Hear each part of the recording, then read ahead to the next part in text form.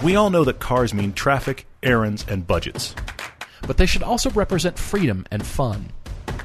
Join us as we work to find everyone a car they'll love.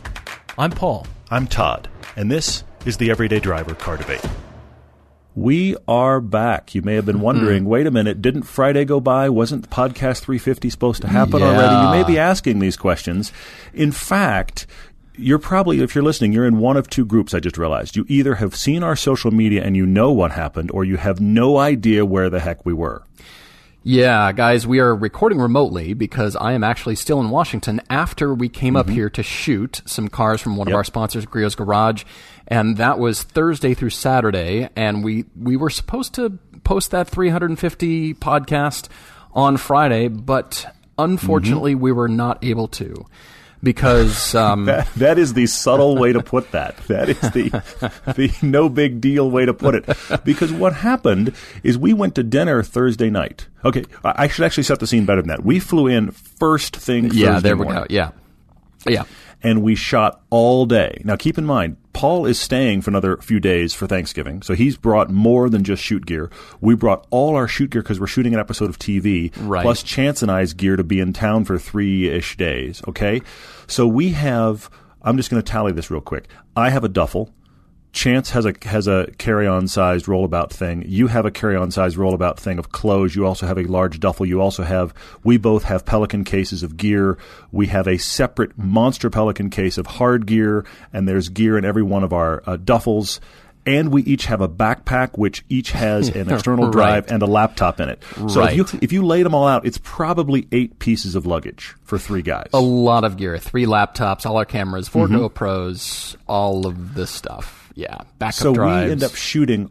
We go straight from the airport to shoot location. We shoot all day. So of course we haven't been to the hotel. All of our personal stuff is in the van. We put all our gear in the van. We go to dinner. If you don't know the story already, you're probably seeing what's about to happen. Yeah, we come out from dinner. Yeah. And the Turo van that we rented, the Toyota Sienna, no longer has a passenger sliding door window, and the entire van has been wiped out, picked clean. All our stuff is gone. Yeah, this hit me pretty hard. I know it hit all of us. It just, I was just blasted by this because we came back to the van and Chance said, "Wow, guys, there's a lot of glass everywhere." And we kind of looked back like, somebody broke a bottle or something on the street, thinking that. And I looked back and the van was cleared out and the right side passenger window was smashed clean. The glass was all over the inside of the car. And like Todd said, we had come back from the shoot, going straight to dinner, and then straight to the hotel after that to pretty much dump footage, go to bed, get up the next morning. Totally. We had to shoot the next day. We're in shoot mode. We're talking things through. We're talking how the day went. We just needed food and then needed sleep, that kind of thing, in that order. Yeah. And looking back, and then it just slowly, bit by bit, settled into us going, oh my gosh, wait just a minute. Yeah, I mean, keep in mind a couple things. Everything we shot on Thursday was still on the cards in the cameras. Now, if there's some of you, look, this is one of those situations where armchair quarterbacking happens. I get it. There's a million other ways we could have tackled this. But the truth is, as you may have already gleaned, there was way too much stuff for us to pull out of the van and haul into a restaurant. And I've kicked myself already enough for not realizing and should have, would have, anybody would have. We never would have taken, nobody in their right mind would have cleared out the van to go into the restaurant. Well, we had no idea. I've even thought, just take your backpack or just take that, and I've kicked myself a lot. Theoretically, but the better thing is, don't rob stuff out of somebody's van. But anyway, ideally, yeah, exactly. That'd be the way to go. But ultimately, here's the story: all, and I do mean all of the gear we used to produce the TV show was all in the van, and is now all gone. All of us have laptops where we are each cutting separate things related to the Corvette film. That work is now gone. By the way, the Corvette footage we have, it's just the work we had with us, gone. But Chance had all of his stills from the Corvette shoot on a drive that he brought to add to. It's his Everyday Driver external drive. Yep. That's gone. You had an external drive of personal stuff and Everyday Driver stuff. I had 3 external drives with me. I mean, That's right, like 'cause you were family taking one to see photos. family. It was going to be sort of a file man. photo download with the family and just get some, That's the get worst. all the photos organized. And so I took all the backups of our podcast as well. So the last year of podcasts that are on Podcast One and on iTunes, those are intact because they've been uploaded to this giant cool thing called the cloud.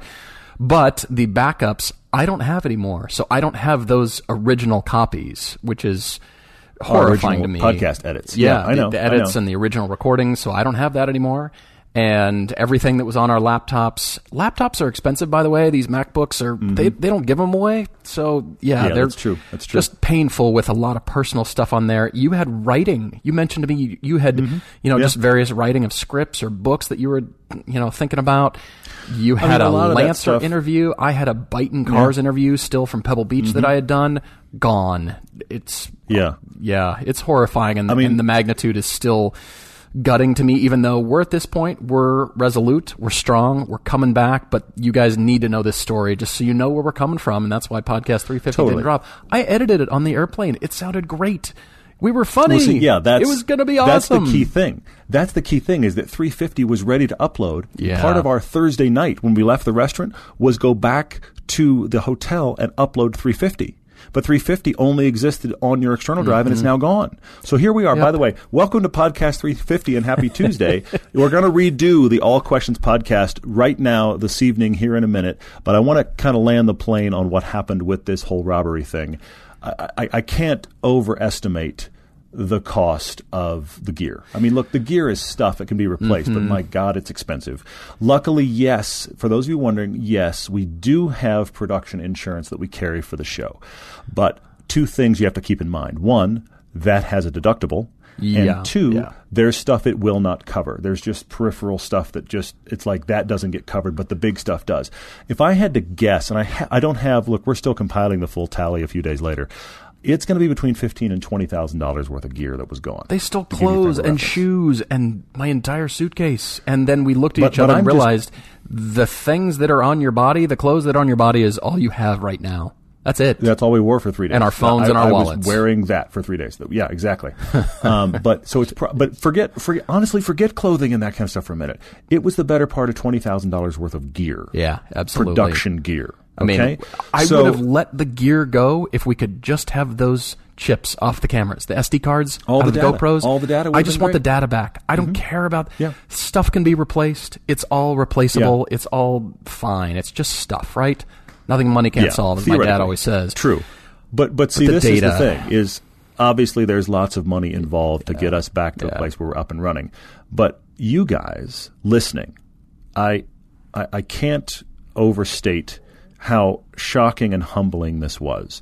And my wife put it best, because I called her and she was as shocked as we were. But my wife put it best. She said, you have a moment like we had where you see the worst of humanity and it impacts you.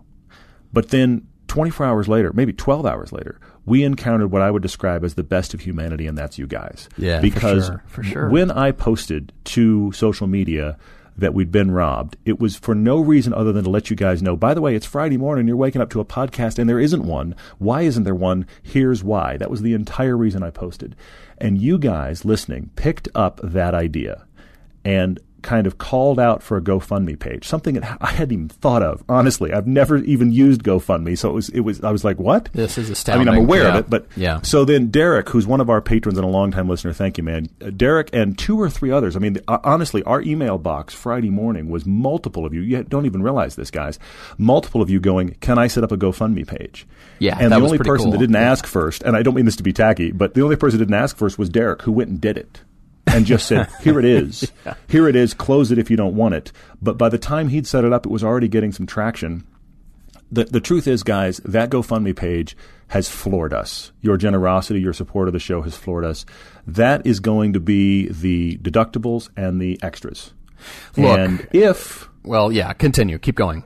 Well, if for some reason, I mean, this would be a nice world, isn't it? If for some reason our insurance and the GoFundMe page results in more money than we needed to replace our gear, guess where that goes? That goes into making more show. Yeah, for sure. For sure. So you guys, I cannot thank you enough for that.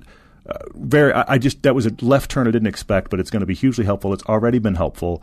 If you are interested in the GoFundMe page, it's on all our social media. I will put a link on our website if you're curious. If you want to be generous and support the show in that regard, I am humbled by it. Thank you. I'm floored by it as well. Thank you, guys. I had mentioned to Todd, with all the California wildfires going on, and I said, you know what, this is, we didn't just lose our homes. I mean, there's people who have been devastated by these wildfires. Yeah, they've lost everything. We didn't lose everything, but we lost a big chunk of our livelihood, and we lost a big chunk of editing and, the things that we're sharing with you guys and the season 4 editing and all this stuff. We didn't lose season 4 or the Corvette film. It just was a setback in terms of editing and pulling selects and all that prep work, as well as the podcast and the archives. So it was a big blow, I'll be honest. And like I said, it hit me pretty hard, but we realized over the course of the evening, as we were stumbling around, thinking, well, I need socks and underwear for tomorrow. We need to go buy toothbrushes and toothpaste and all those things. It resets you. And we realized that we needed to keep going. We couldn't just take this blow and just be done with the weekend. And so we had let our friends at Griot's Garage know. We had let Nick know and a bunch of people there. And we realized that we needed to be resolute about the show and filming that episode. Completely. And so we leaned on them and said, hey, we don't have the gear, but they did. We got a couple new GoPros. We had all the gear at our disposal because they do have a photography and video production department, and they let us use all their gear. And so it's very different gear. We shot around, we were going to pull 3 cars, but we just ended up pulling 2. But it's still, I'm really proud of what we did, and I'm proud to share that with you. So there will be the drama intermixed in this episode from Griot's, but they just came to our rescue. They helped us out tremendously. Huge thanks to everybody there. We're just hugely thrilled by all this. Completely. You may remember, Nick Griot was actually on the podcast a while back, so he was still our contact there. Oh, he just pulled a couple of cars from there. He was working so hard. He was pulling batteries out of cars. He was working on, the Jag wouldn't charge, and we did have our British car experience, but he was working his tail off and just. But then they rushing to get this film done for us. Yeah. Then they had Matt, their videographer, and John, their dedicated stills guys. And we just, I literally stood, Friday morning, I stood in their office and I said, tell me what gear you have. And they started running down the list. And it was like I was sitting there with a menu. I started going, I'll take that camera and that lens. And no, that doesn't work for me. But how about this instead of that? And we built the gear we needed to keep shooting. Now, again, it wasn't our gear that we were comfortable with, but I was like, that'll work, and that lens fine. And, I mean, we did that for like a half hour of just gear selection. And then we went out Friday, like mid-morning, and we started again. Yeah. And we shot all day Friday. Started over. And we shot, Although we were faster because everything we had done the prior day, we knew the setup. We knew exactly where to go. It was like practice. So, the thing you do the second or third time, it goes a lot faster. So we were able to actually kind of catch up, which was crazy to me. Yeah. And then we shot all day Friday. We shot until Chance and I had to dash for the airport on Saturday. I mean, we literally shot until Chance and I were 10 or 15 minutes past when I knew we needed to leave. And we jumped in our broken van and drove it back to the airport to hand it back to the owner, who at this point, of course, obviously we've kept him informed. He's been very gracious through this whole thing. Great. He was candidly disappointed that had happened in his city. That was the thing that I just, the overwhelming demeanor from him was just, I'm apologizing on behalf of Seattle-Tacoma. And he could have been, look, I mean, not that it was our fault, of course, but he could have been difficult about it. He could have, absolutely. He would have had that choice. And he had that ground to stand on, too. You take my van and you give it back to me like this? What on earth, guys? Yeah. So, I mean, we'd cleaned it out and done the best we could. I mean, obviously there was glass everywhere, and that was now gone. But at the same time, I delivered him back a van without a side window and trash bags covering up for the rain, And his demeanor, Mahouk, man, big shout out to you. His demeanor was just, guys, I'm sorry. So which was really huge. Cool. Yeah, thank you. And so we pulled off the shoot. I'm so glad you guys made your flight. And then I was still driving around doing my last interview in the car, and finally turned the car back in, and that was that. That wrapped up Saturday, and I was just steamrolled. I was steamrolled emotionally. I was frazzled, but we still pulled it off because we came back to focus on the driving, and it was honestly the part of the shoot that struck me the most. And I haven't told you this. It was, despite all the storm going around us, we still focused on the fun and pleasure of driving, and still able to extract that and focus on it and share that. And I'm really excited and confident in this film. It's I'm excited by the footage that we got. No, of course not. The footage is there are many astounding. things that are yet to be edited. Well, but that's the other thing about it is, you mentioned that, and I kept thinking about how the weekend was a weekend of extremes. Because we haven't had a blow in production on this show like that ever. Nothing of that magnitude. I mean, we've lost an interview or two, or the audio hasn't been turned on, or little things like that, but nothing of this. Of course. I mean, personal, and again, I know stuff can be replaced, but I'm still remembering and thinking of things like, oh yeah, that was in my bag too. Right, I'll never see that again. I gotta go get another one. For weeks. Name the thing, and I'm still thinking of things. It's crazy. That's happening to me as well. But I did have the counter experience where the Jaguar E-Type, which you guys have heard me talk about on this podcast as something that's been like the car I've always wanted to drive because my dad had one. Well, I drove one briefly about 2 months ago for the first time. And now we were in an E-Type Speedster, which is kind of a middle ground between a standard E-Type and the Eagle E-Type Speedster that I talk about as the singer of E-Types that cost $500,000. Think of somewhere like the middle ground. I was in kind of that car for this shoot, and we'll explain why. But I had a moment driving along in that car where I had a break in traffic, and I put my foot on it, and I got my daily triple in an E-Type Speedster, and I just thought, this is one of the best moments ever. And how much of an extreme between what we were experiencing from a production difficulty standpoint and what we were experiencing from a personal driving standpoint. We couldn't have done more opposite end bookends. And we were having both in the same, 5-6 hour period. It was crazy, but really cool. So I think that was the emotional extremes, the swing, the pendulum back and forth. Completely. Oh my gosh, this happened. We have to go deal with everything. I mean, my checkbook was in my backpack, and house keys and car keys gone. To this extreme driving pleasure. It was unbelievable. You're right. I don't know if you heard him say this, but of course Chance was with us, and Chance lost a bunch of gear that's getting replaced as well. I mean, it's all here. I mean, Chance. Here's the thing you need to know: Chance has done some well-paying, high-profile still photography gigs outside of Everyday Driver. He works with his camera. That is his weapon of choice. That's how he makes a living. Okay. So well beyond just us. So his camera's gone, and he looked at me at one point because you go back to our discussion of the Corvette shoot all the way to now. He looked at me at one point and he went, "What is up with this quarter?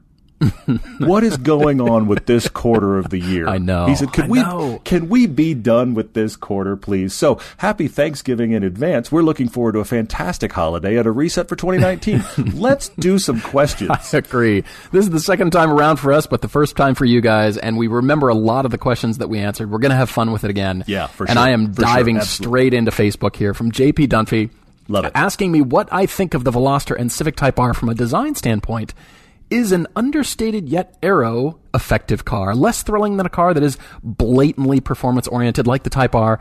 Well, I brought up Japan, and you and I talked about Tokyo and Japan in general and the styling that works there because of think of anything, all the Gundam characters and the anime and all the crazy stuff that is part of the Japanese culture. They make little minivans look like Transformers. They look like the sleekest, the robots, and it's a minivan. It's a box. How can you possibly do this?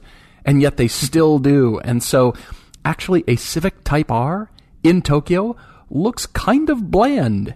It really does. Strangely. It blends. But fair point. What I've found with Hyundai and Kia in general, keep in mind that Peter Schreier has now stepped down. He took Kia in a new direction stylistically. He came from Audi.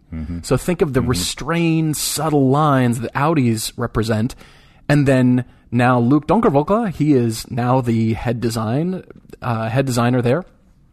And so he's coming from a little bit, of English style Bentley, a little bit of Lamborghini, Italian flair. And so with Hyundai styling, it's much more restrained than Honda is, certainly, at least for the Civic Type R. So understated aero, well, it's not necessarily less thrilling, I would say, but, I like the understated part. I've always liked the understated thing, but especially the Civic Type R has pushed me over the edge. But from a design standpoint, I like cars that are actually speaking to their capabilities. And we've all seen the racers and that kind of thing where it's so beyond that, okay, that wing it's actually upside down, so you're lifting the rear wheels off the ground the faster you go. Or, we all notice funny stuff like that, right? But I like cars that actually are either on par with their capabilities as far as looks, or they're a little bit subtle. But I think both car companies are pretty right on as far as their design ethos and their design philosophies. They're kind of right in there. Hyundai's in the, bringing the Mazda speed thing back that we don't get anymore. And they're subtle, but the tweaks are kind of noticeable to all of us enthusiasts. Whereas the Civic Type R is just sort of kablam, in your face. But again, in Tokyo, it looks like, what is that boring looking thing over there? Because look at this minivan. It just blends in. Well, this is the same culture where the guys have the neon inside the Countach doors of their Lamborghinis, and they drive down they drive down the street with the Lambo doors and their feet out. This is the world. So this is I true. get it. Okay. It's not our world. There are two questions that actually relate that I want to start with. One came to us via email from Isaac. Another one came to us via Facebook from Alex, both relating to steering feel. Isaac's question is, does bad steering feel translate to bad handling? Or to put it another way, if a car has electric steering, does it mean it handles badly? And then Alex asking the question, can we explain steering feel? Because he doesn't feel like he knows anything about it or has ever really felt it, and is it important? I feel like those relate wonderfully. So let me speak to steering feel real quick, guys. Think of steering feel like one of your five senses in the car. If you wipe away your five senses, I'll put it to you this way. If you go to a really good dinner and you have a cold, you can still enjoy that dinner. You'll still enjoy the fact that it was a good dinner. But if you didn't have a cold, you weren't congested, it would be that much better. This is having a world of steering feel or no steering feel. First off, Isaac, if a car does not have good steering feel, it can absolutely handle wonderfully. It's still possible, okay? There are plenty of cars with no information coming through the steering, but they sure stick to the road, and wow, it handles really flat. That definitely exists. That absolutely exists. But on the other end of the spectrum, if you have a bunch of steering information, it's like opening up a new sense to you. So back to Alex's question. That's good. I like that. When you're cornering, okay, and if you have no steering feel, you can feel the car sliding through your butt. You can feel with your personal spatial awareness of your head and your balance, you can feel what the car is doing. You have all those sensations without the steering feel. But with the steering feel, you can feel, when it's good, you can feel the grip in the wheel. Look, this is the reason I own the Lotus, okay? Because there is no better just full-on steering feel. And that's the thing that makes that car so magical, honestly. Yeah, I see that. If I ignore the steering feel, the Lotus still feels light and agile even without the steering feel information. But the steering feel is just this constant kind of rumble of info that is kind of like what your sense of smell adds to your sense of taste, if that makes sense. Sure. So I think it is important. And Alex, I really recommend to you get in some cars that are known for their steering feel just to get a sense of when the wheel has vibration that was generated by the tires. Especially a lot of electric steering now, that's not where any of that comes from. It's being created artificially, and you don't feel the granular, sorry, I don't know another way to put it, the granular nature of what the tires are doing. When you feel that, you may not like it, honestly. I will admit it's not for everybody. But once you get that, you go, oh, I see, this is what this is now. And maybe you'll want it. But you can not have it and still have a good handling car. No, interesting. I like that analogy that you were using. I'm moving to Michael D's question here on Facebook. Michael, you have no idea how long we have debated this before we finally are getting it out, the answer, and talking about your question here. He writes to us and says, I really and truly don't understand how a modern family survives without a truck or a full-size SUV. Yeah, I saw this.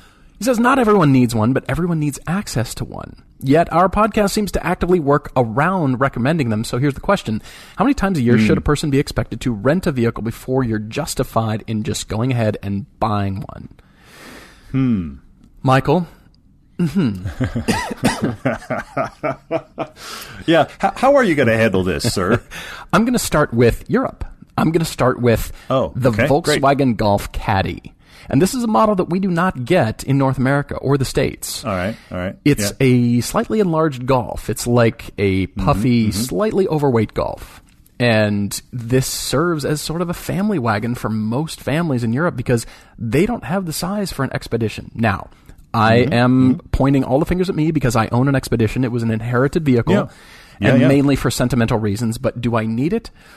No, it is enormous. Everybody who ever drives it or rides in it is astounded by the space, and they luxuriate. And you slide around.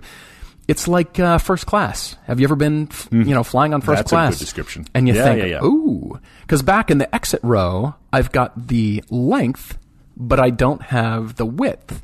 So think about back to Europe here. There's so many families that do have more than one kid. And they've got it all handled. Somehow, magically, they've figured out how to truck all their kids' stuff around, get them to school, to everything, all their after-school activities, and yet they still don't need this giant SUV. It's like you move from your first apartment into your bigger apartment, or then into a bigger condo, or then into a house. And over the years, you just accumulate more stuff. You've got the space, so you just fill it up. It's very difficult to have the space and not fill it with either your feet, your stuff. You know what I mean? If you're sitting in a bigger chair, well, you spread out more. If you're sitting in a smaller one, you're just kind of tucking back in and making it work. Yeah. So for the expectations of renting a vehicle, well, it honestly, we'll say pickup trucks for contractors, that kind of stuff, totally justified. That's your business. That's your job. Oh, of course. Yeah. But do you need it? I mean, we see so many people all around Park City, everywhere, driving big cars just because they like them. Now, it's the difference between a want and a need. You might just want that high driving position. Oh, you want the space. You want the size. You feel safer.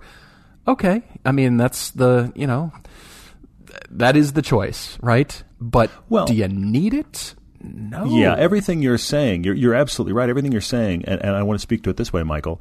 Space that is accomplished by these large, full SUVs is a luxury, not a necessity.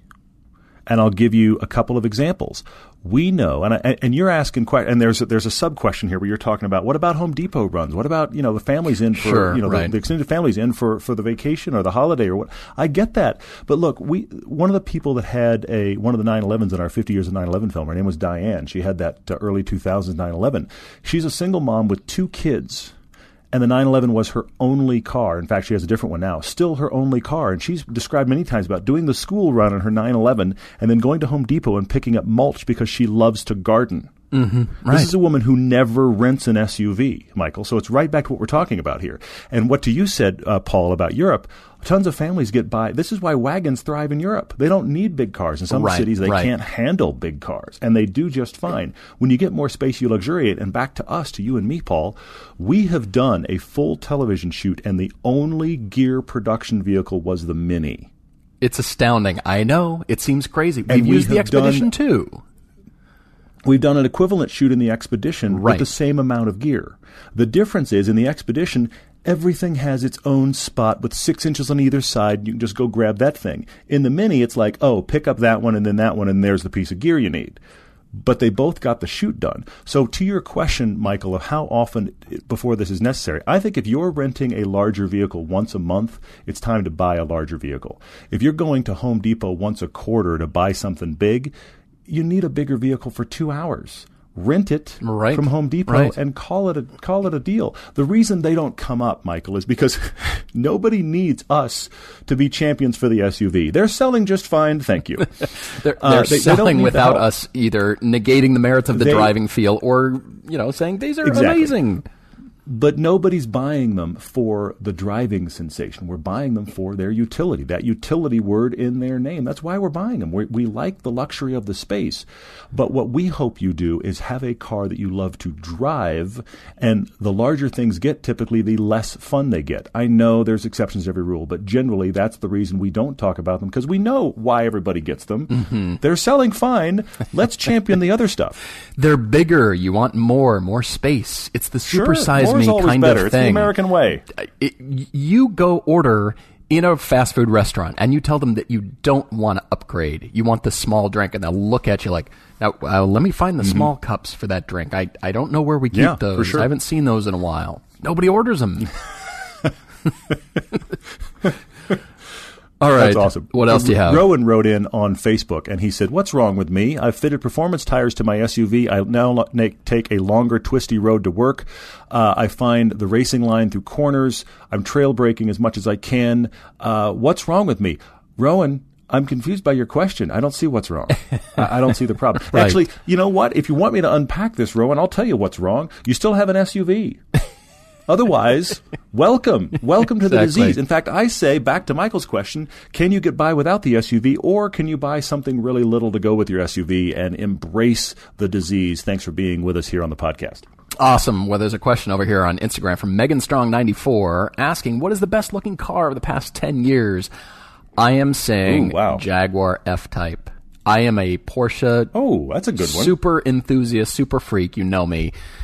But I'm looking at the F-Type, and that car turns my head every time. The noise coming out of it, it's all part of the experience. But yes, I really think Jaguar continues to nail it. There were some models that I don't love, I admit, but this car is just, it's beautiful. It's gorgeous. You know, you made me think of this. In a similar vein, I'm going to say Aston Martin Vantage, the V8 Vantage that just got replaced with a similar new design. size, actually. Yes, and look, I think that the Vantage design that just got replaced, I think that is going to be one of those cars that ages like the 300ZX or the Jag E-Type, where 10, 20, 30, 40 years down the line, people are going to be like, that's a pretty car. Sure. I really think so. I can see that. All right, well... Adam. Yeah, what else? Did you see Adam's question? Adam's question's hard. Where was this? But I gave it some thought. Okay. Adam's question is kind of a list, but I broke it down, Adam. I took on the challenge of your question. With $30,000 to spend, he gives a list of cars. What buyers get recommended each of the following at $30,000? Oh. And I read this and kind of scratched my head and went, what is this? And then I realized there's a pattern here. He's giving pairs of cars. Generally, he's giving pairs of cars. Right. So why A versus B, okay? I'm going to try to tackle this.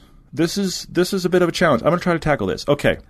So why would certain cars be recommended? The first pair is the first gen, the 987 Cayman S. But the first half of that generation, the 987.1 that had the IMS problem, versus the second half of that generation, the 987.2 without the IMS problem, but now the base version. So the first Cayman S versus the slightly later Cayman base. You get the Cayman S because you really want a well-sorted, dedicated, two-seat sports car with usability and a luxury interior, and one of the best mid-engines out there. You want all of that in a package. You buy that Cayman S, and it's brilliant. Why did you buy the .2 instead? Because you want all of that, but you are still terrified of the IMS bearing. That's why. I love how you're breaking down the Porsche minutia of all the models, and you're bringing all this knowledge. I love that. I find that really entertaining, actually. Without even being the Porsche guy. I have weird dusty corners in my brain, but while we're in Porsche minutia, there is one more Porsche pair, and then the rest of Adam's list is not Porsche. He says the 996, now that's the 99 to 04 911, the 996 C4S versus the 997, that's the next generation, base of the next gen.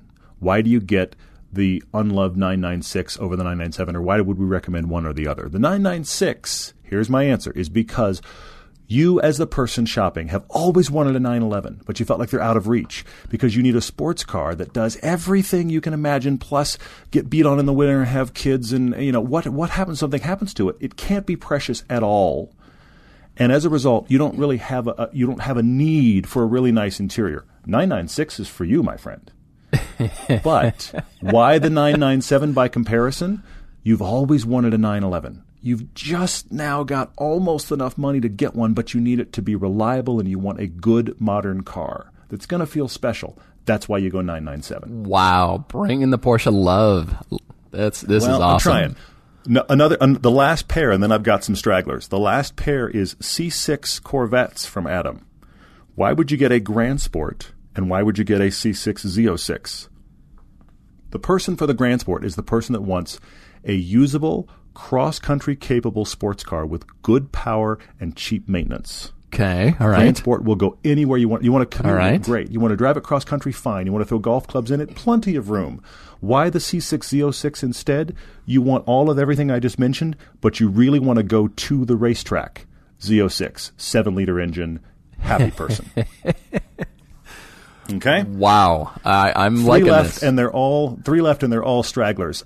First off, the BMW M235i for $30,000. Why does that get recommended? Well, because somebody needs a business-feeling car. They need an anonymous, rear-wheel drive, really genuinely fun car with back seats, but it needs to be anonymous in their business parking lot. Okay. Nobody knows how awesome that is, but they want a good, dedicated rear-wheel drive sports car, and they need more than 2 seats.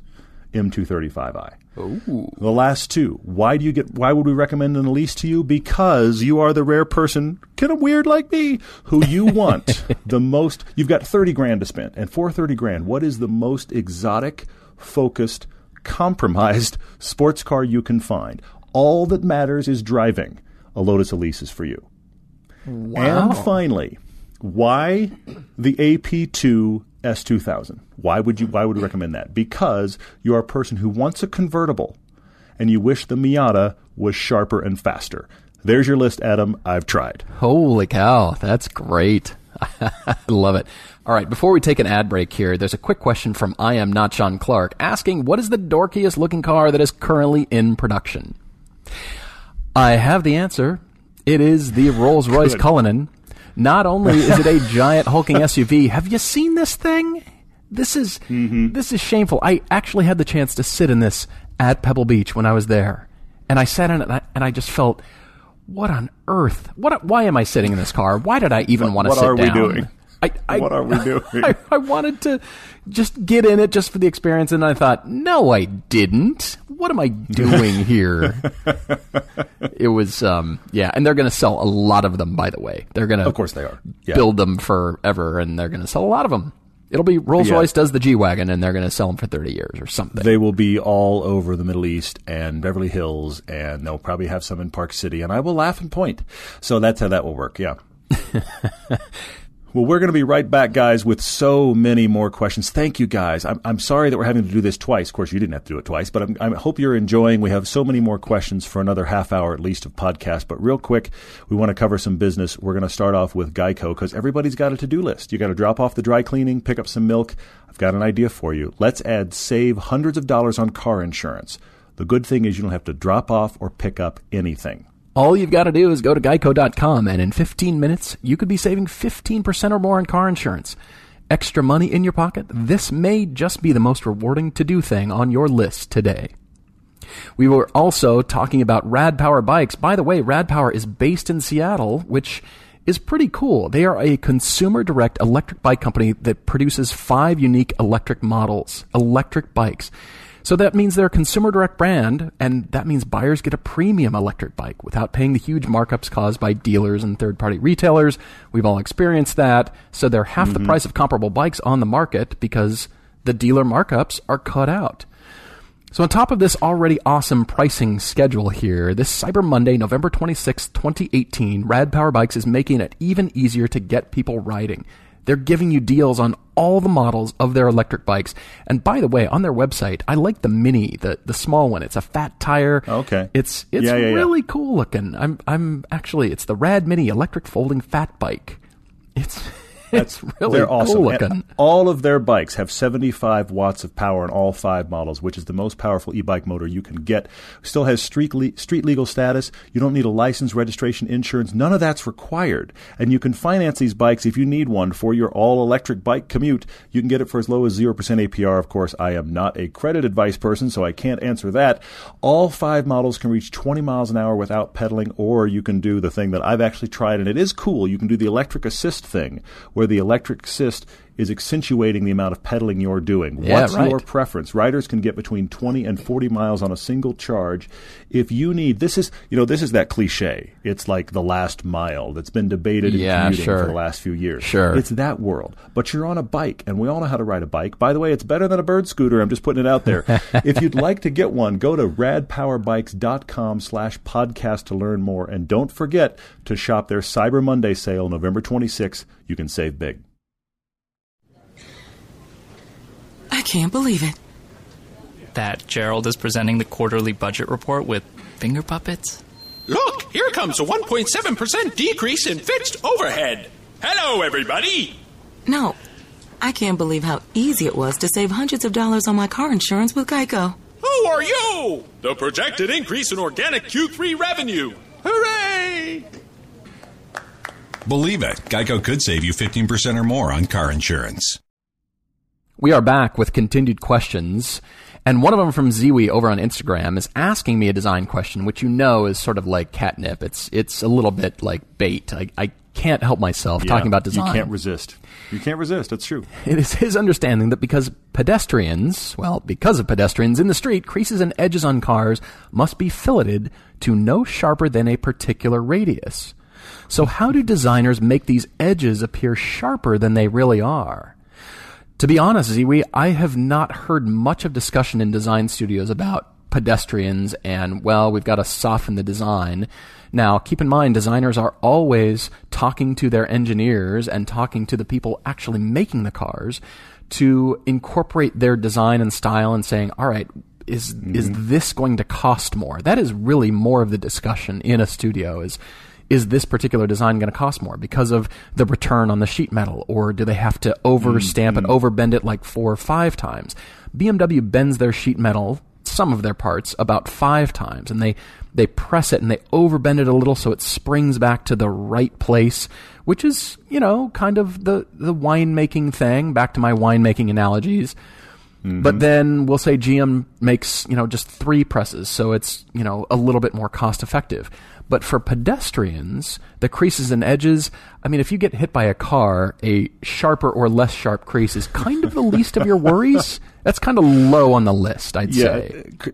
Thank God that car had rounded edges when it hit me at 40. Man. I got hit by a Beetle. Well, then you should be fine. Why are you limping? Let's stay out of the street. Let's stay out of the street. I know that sounds insane, but I'm just going to say people away from cars. Just don't get hit. Anyway, exactly. Yeah. Well, and also, if you're driving, stay off your phone. That's helpful too. Yes, anyway, please stay off your phone. The main thing is, to answer your question, it's the lead-in from the surface to that design feature. So the greater the lead-in, the larger puddle of light, that highlight that is all along there. And so they'll accentuate that, even though the crease or edge might not be as sharp, but they're accentuating that. It's a tricking of the eye. It's the same kind of thing where the rear door cut, usually on 4-door cars, seems really aggressive and deep, and then you open the door, and the actual entrance isn't that large. It's actually, the door cut is covering up the C-pillar and the fender well. And so you think, oh, well, they got a lot of style and shape out of this door, but the actual hole for me to get into the car is kind of small. Notice that next time on your cars. It's not just, 1-to-1. It's not this gigantic opening. It appears that way. But those are little tricks that designers can do. I feel a sneeze coming on. It's called Fisker Karma. Yeah, that's a perfect example. That C-pillar is so deceiving. I think there might be 2 feet of sheet metal that carves in from the edge of the door until you finally have your seat. That's a tiny opening. Yeah, no kidding. All right, what do you got? Evil Tangents, that's Dale, who is up in Tacoma area, and he runs our Lemons team. We're glad to do that every year. But he asked, why don't we or would we ever do a Car of the Year review? That is, look, I will admit, it is the cliched thing that every magazine and outlet does. They do their Car of the Year.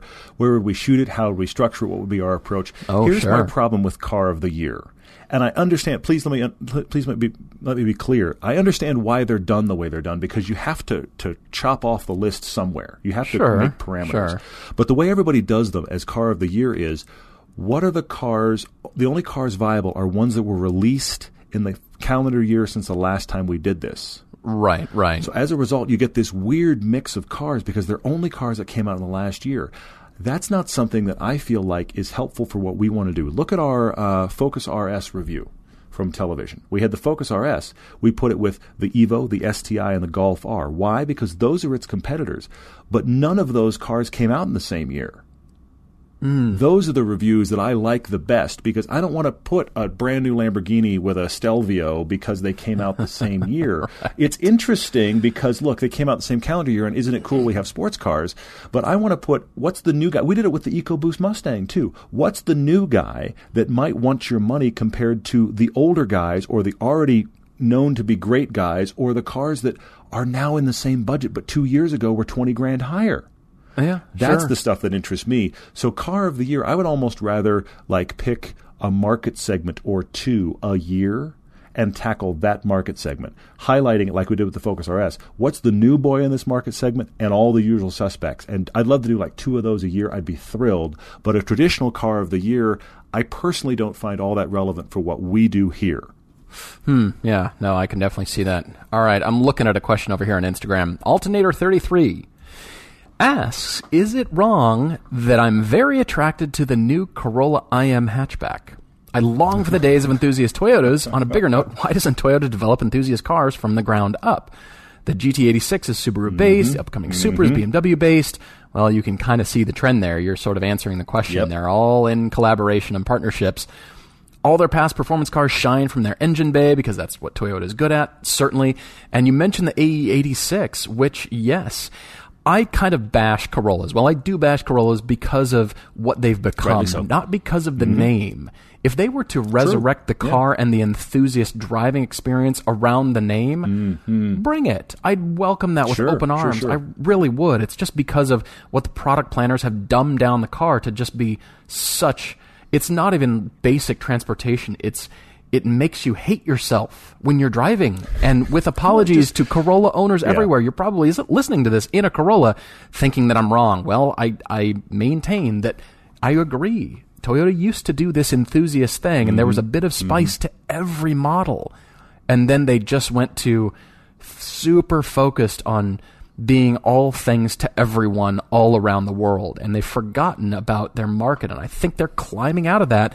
But from a budget standpoint, they've got to do the collaboration thing to test the market.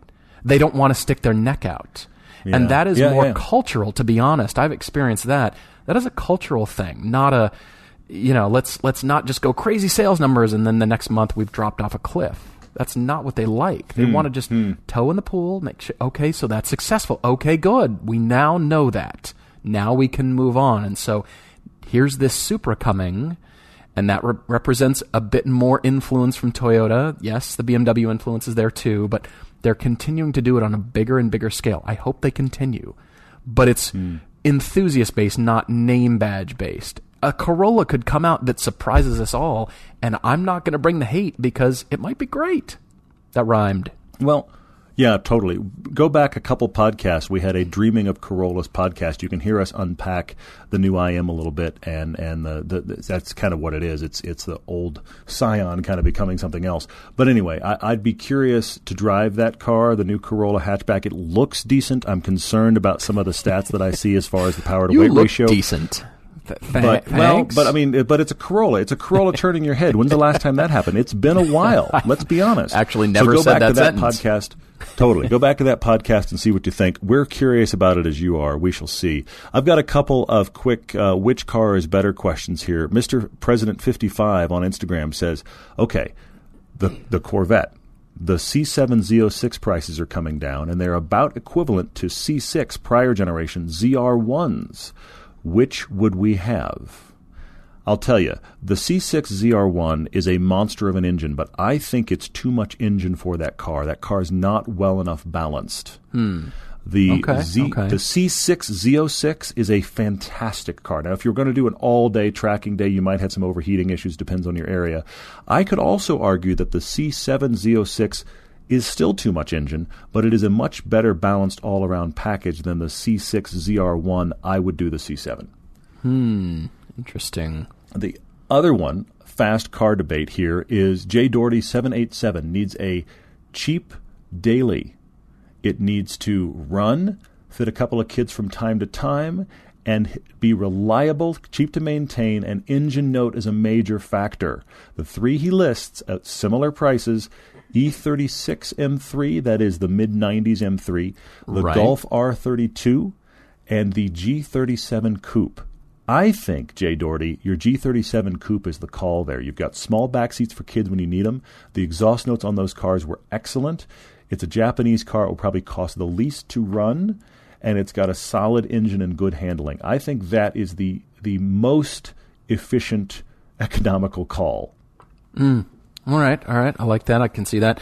Question from Nick Dorn 2.0 on Instagram, who says, is there any merit to learning to drive and spending your early driving years without some of the modern driver aids? My first car was an 02 Mustang with 5-speed, no traction control, stability control, or ABS. And he says the combination of this analog car and Wisconsin winters on crummy all-season tires taught a lot about car control and managing the inputs. Wow. We are in wholehearted agreement. Absolutely. We highly encourage, as a matter of fact, but it's difficult to get that experience anymore because even 5-year-old used cars have quite a bit of interference and ABS going on, and you don't quite know if that's you or the car saving you, or if that was you doing that talented corner thing, or was that the car kind of trail braking awesome. And you didn't really feel it.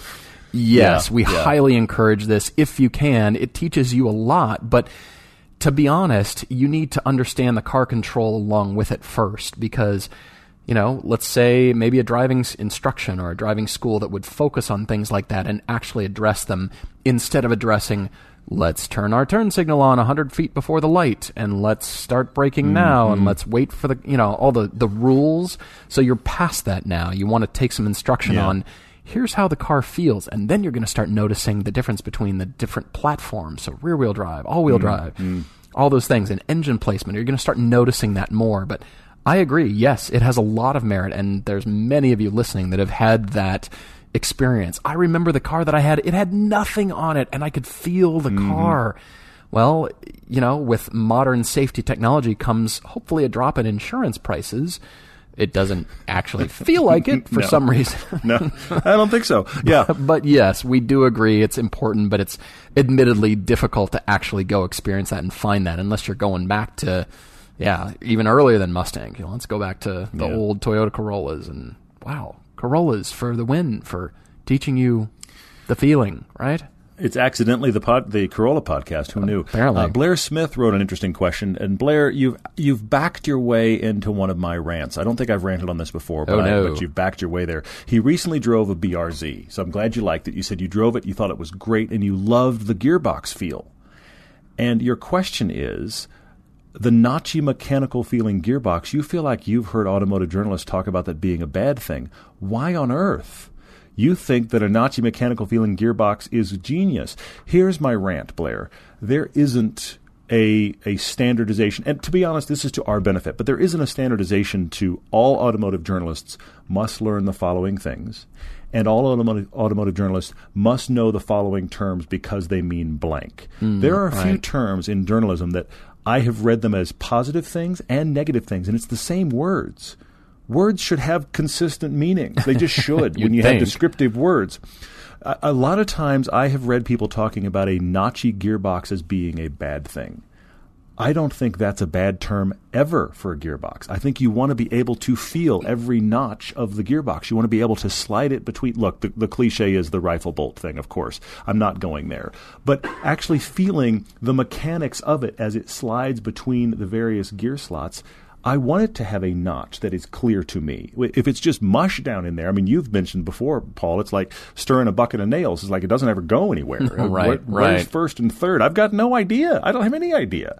So having that notchy mechanical feeling, I think, is brilliant. And you're right. The 86 chassis has a surprisingly good gearbox for its price and just for sports cars in general. Honestly, the 86 gearbox is much better than my Lotus Elise, which is far less specific than the 86 six-speed. I think it's a good thing, but it's a term that I feel like gets used wrong a lot. Yeah, no, you're absolutely right. I want to get to a question over here from Bob W. on Facebook, who's asking about aftermarket mods and design trends. He says, I believe that form follows function. There are many of these trends and mods he just doesn't understand. So what are trends and mods that we find absurd?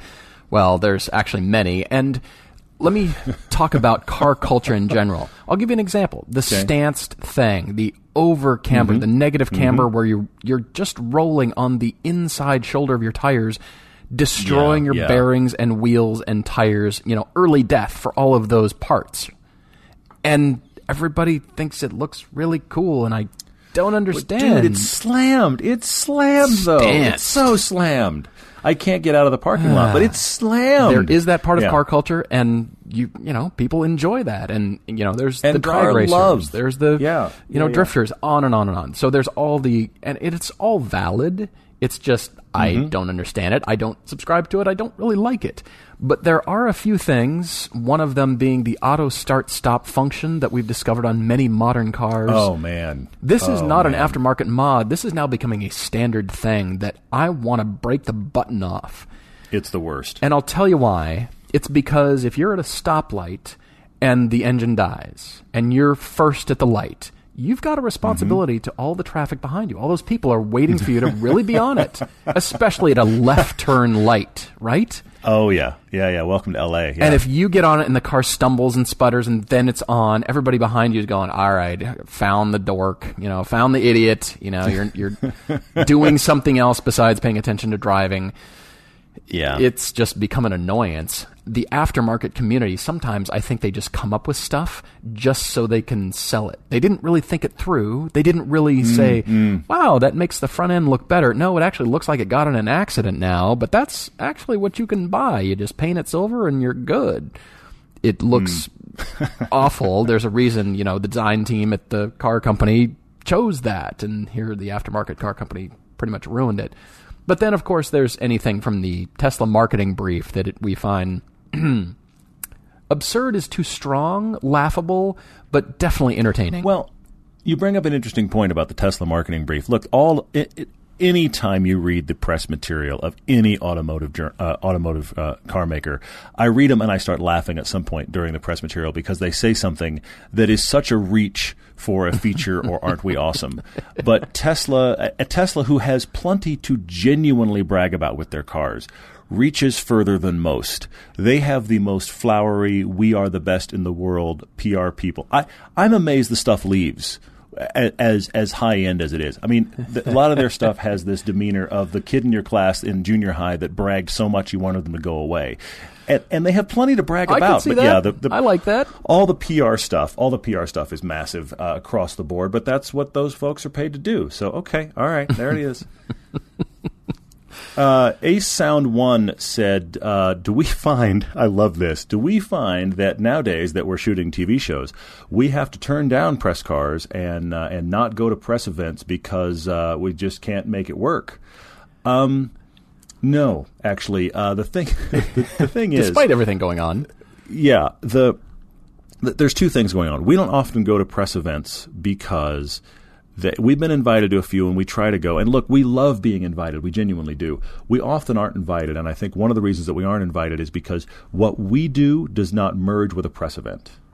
Press events, there's actually very little time in the car for automotive journalists during the press event. We, as Everyday Driver, need to take your car for the next 6 hours and not be bothered. We need to go shoot it. We need to go to a location and shoot it. We need it for 6 hours.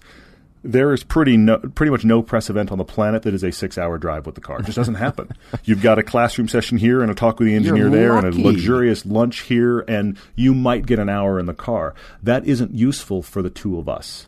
So press events aren't great. But the secondary thing is, even though we've been doing this a decade and also are on TV, and a lot of the automotive companies, please don't misunderstand me, they're very supportive of us. They know exactly who we are. They like getting us cars. But the L.A. specifically and the U.S. in general, it's actually the ratio's not good of journalists to press cars, and it's hard to get cars. People we know in both Canada and England have less trouble getting into press cars than we do because there's just more press cars and fewer journalists. And Motor Trend is the big 800-pound gorilla here. Yeah, for sure. Because if they pull the 3 Series, they pull all of them, every 3 Series out there. And they return them when they want to.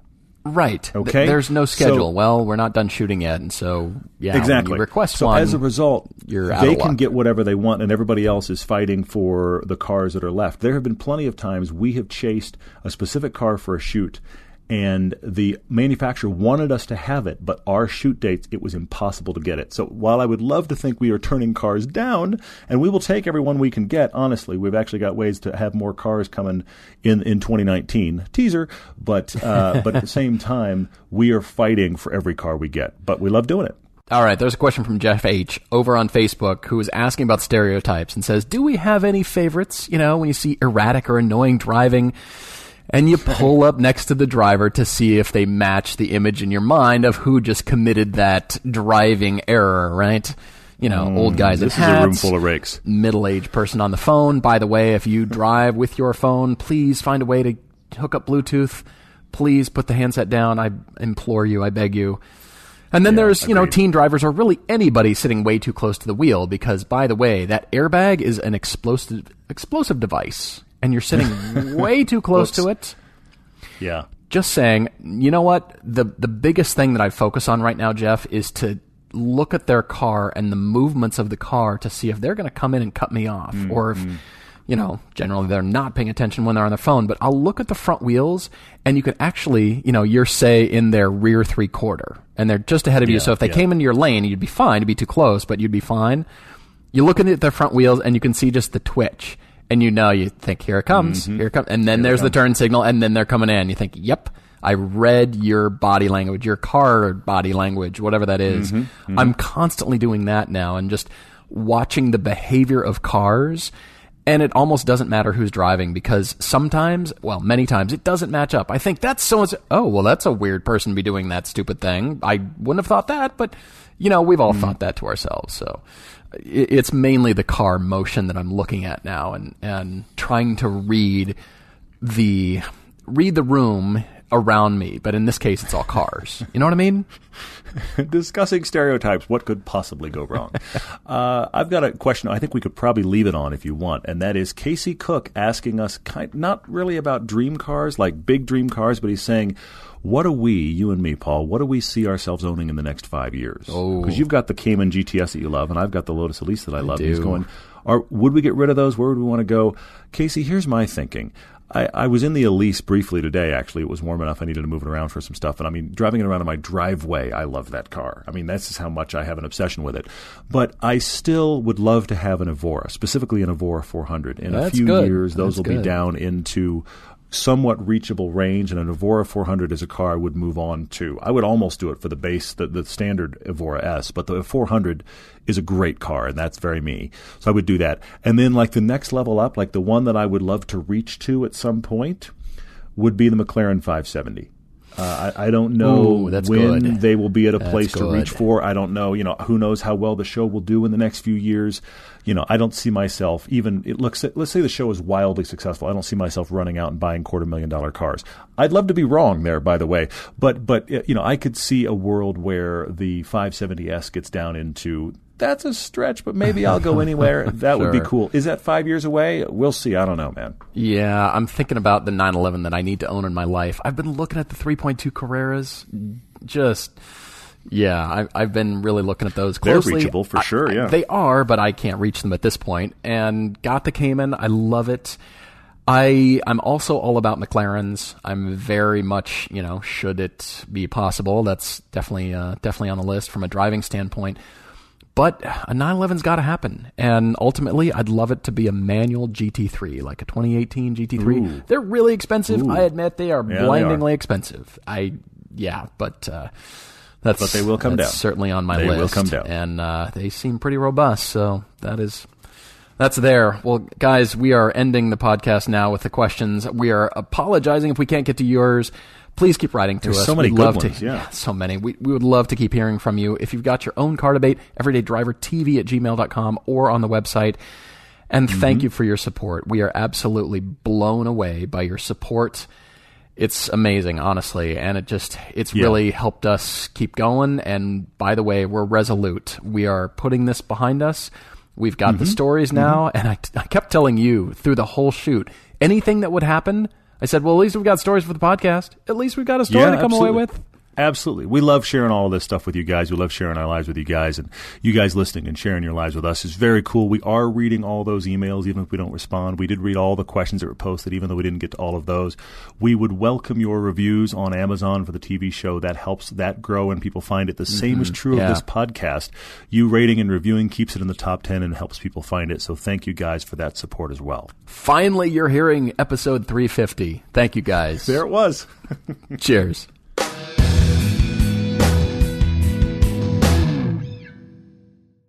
Technology Truths, brought to you by Geico. Technology Truths. Truth, you will certainly send any text about your supervisor to your supervisor. What's with Janet's bangs?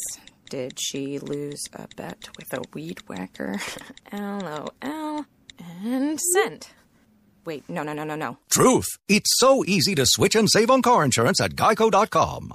Janet, I think my phone was hacked or something. Geico, 15 minutes could save you 15% or more.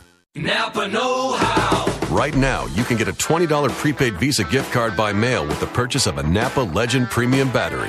Its durability and power make it the obvious choice for people who hate getting stranded by a dead car battery. So pretty much everyone. The Napa Legend Premium Battery and $20 back. Quality parts, helpful people. That's Napa know-how. Napa know-how. At participating Napa Auto Parts stores and Napa Auto Care centers. Limit 2 per household while supplies last. Offer ends 2/28/19.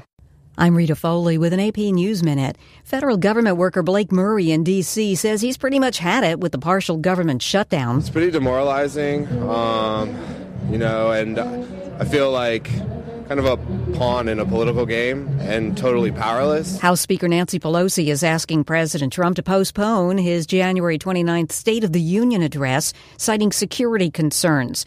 But Republicans say this is just politics, shutdown politics, a move intended to keep President Trump off the national stage.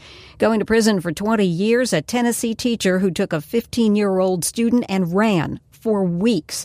Prosecutor Dan Cochran. I think it's a serious sentence. 20 years is a significant amount of time. He's going to have all that time to think about what he did, the consequences of it. We asked for 30, obviously, but 20 is a very serious sentence, and we feel good about it. An employee and a customer at an IHOP restaurant in Huntsville, Alabama, were killed in a shooting that also injured another employee. I'm Rita Foley.